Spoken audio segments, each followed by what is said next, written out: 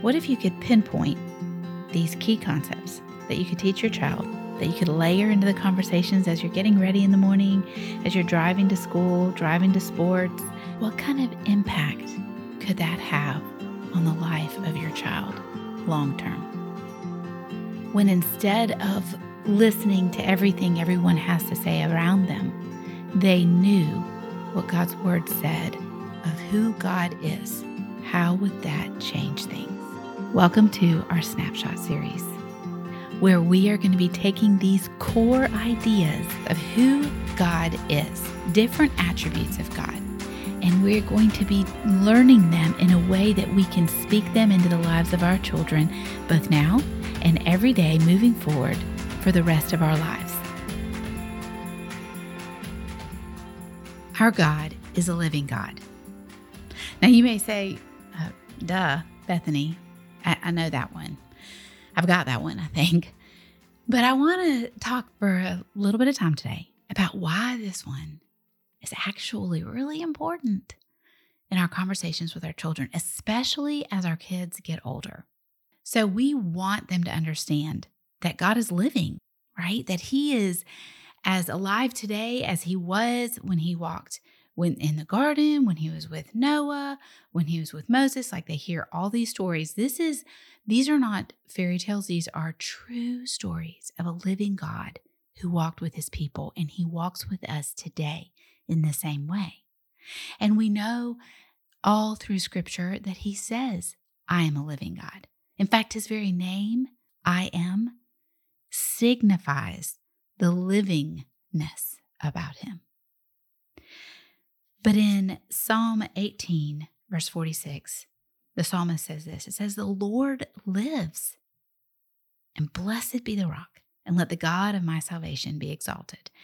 The psalmist is worshiping because God lives, because he knows that the very presence of God is always because God is alive.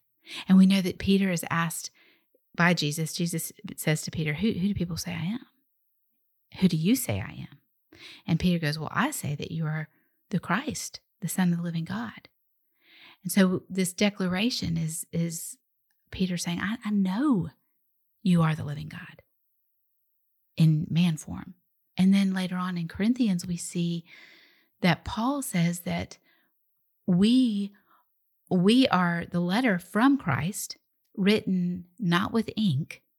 No, we have been written with the Spirit of the living God, right? And what Paul's saying there in 2 Corinthians 3, verse 3, he's saying that the Spirit of God, the Holy Spirit, is riding on us and changing us and making us new because of Jesus Christ. We have become this letter.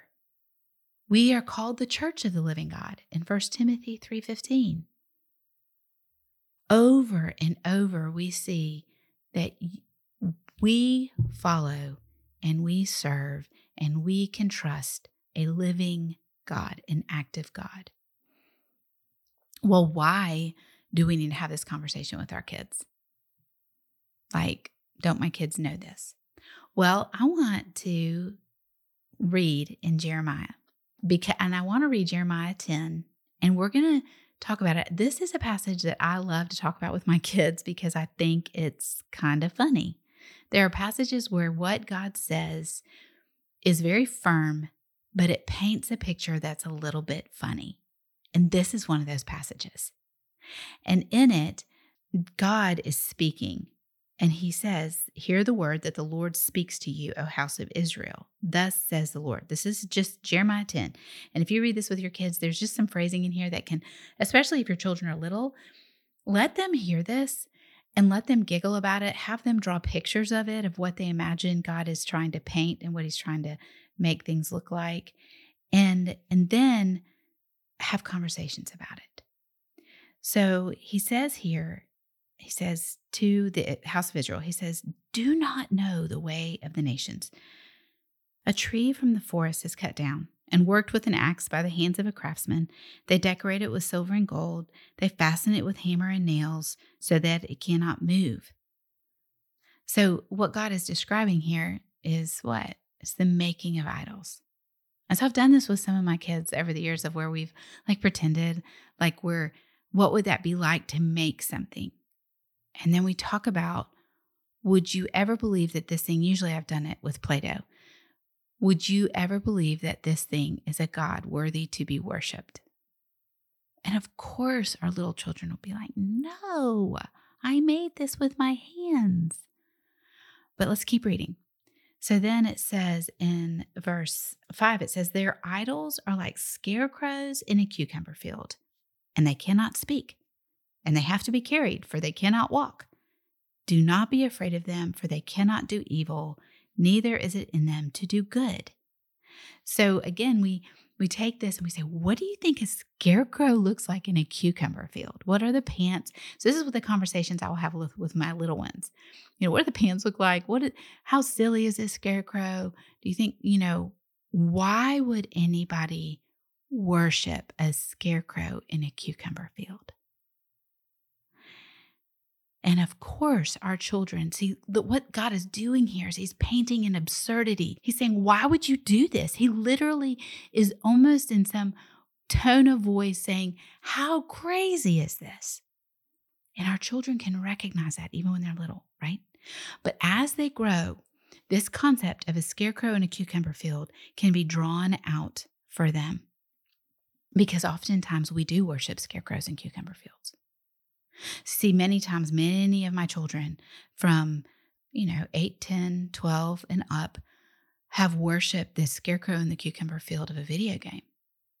Man, they want to beat that video game. They want to be the top in that video game. They want to have bragging rights with their friends. They want to do this or do that well, or they love talking about that. And what they have done is they've given their heart to that. Their attention thinks about that first in the day. Anything that supersedes our attention and our love and our affection for God is a scarecrow in a cucumber field. Why would we worship that? And yet we get tricked and we carry it around because it cannot walk, right? And it cannot speak, but we worship it. And many of my children have been caught worshiping the scarecrow in the cucumber field of likes and popularity. They want certain groups of people in their school to like them, or they want to be liked on this social media app, or they want this to happen to them, or they want these people to think they're pretty or handsome, and they will change the way they live to skew towards that viewpoint. And it's a scarecrow in a cucumber field. The reality is, for us as moms, we struggle with this. Our scarecrow in a cucumber field may be this idolatry concept we have of what a perfect mom is. It may be the idol of our kids turning out well or being highly successful, or our scarecrow in a cucumber field may be our child's sport and how good they are at it. And man, we are going to lay everything on that. And the rest of our life, we are giving our heart towards it. We want to be careful that we understand we serve a living God. And he is not fooled by who we're worshiping, but he warns us in this passage in Jeremiah not to worship them. And instead he says, if we go down, he goes down in verse 10. Well, verse 8, God is talking more. Again, talk about this with your kids, because like in our family, we couldn't use the word stupid. It's a bad word.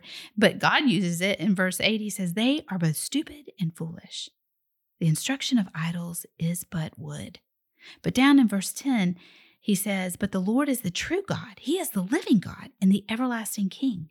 We have a hope in our life because we have a living God, and he is alive, and in every moment, in every season of our life, because he is living, he is good and kind and merciful and gracious and holy and just and almighty and sovereign, because he is alive. And so being living gives us great, great hope. Paul repeats this. He invites the people when he is giving a lecture. He says, men, I'm calling you, worship the living, turn to the living God. In Acts 14, we want to come to a living God because it is a living God that gives us peace and hope and comfort. Oftentimes, when we are worshiping a scarecrow in a cucumber field is when we feel empty and discouraged and despairing and alone and having these conversations of, hey, have you forgotten your God is a living God? That's exciting. He is the only one who will interact with your life and change it in monumental and massive ways, not just your salvation, but every single day. Giving you peace that guards your heart, giving you grace and mercy in your desperate times of need, listening to your prayers. Our God is a living God, and that is good news. Thanks for joining me today on Snapshots of who God is. Make sure you get on the newsletter so that you get not just today's truth, but the truths for this entire week. We send them out on a weekly basis so that you have them, where you can keep them in front of you, keep them in your Bible, where you can learn them both for yourself and for your child.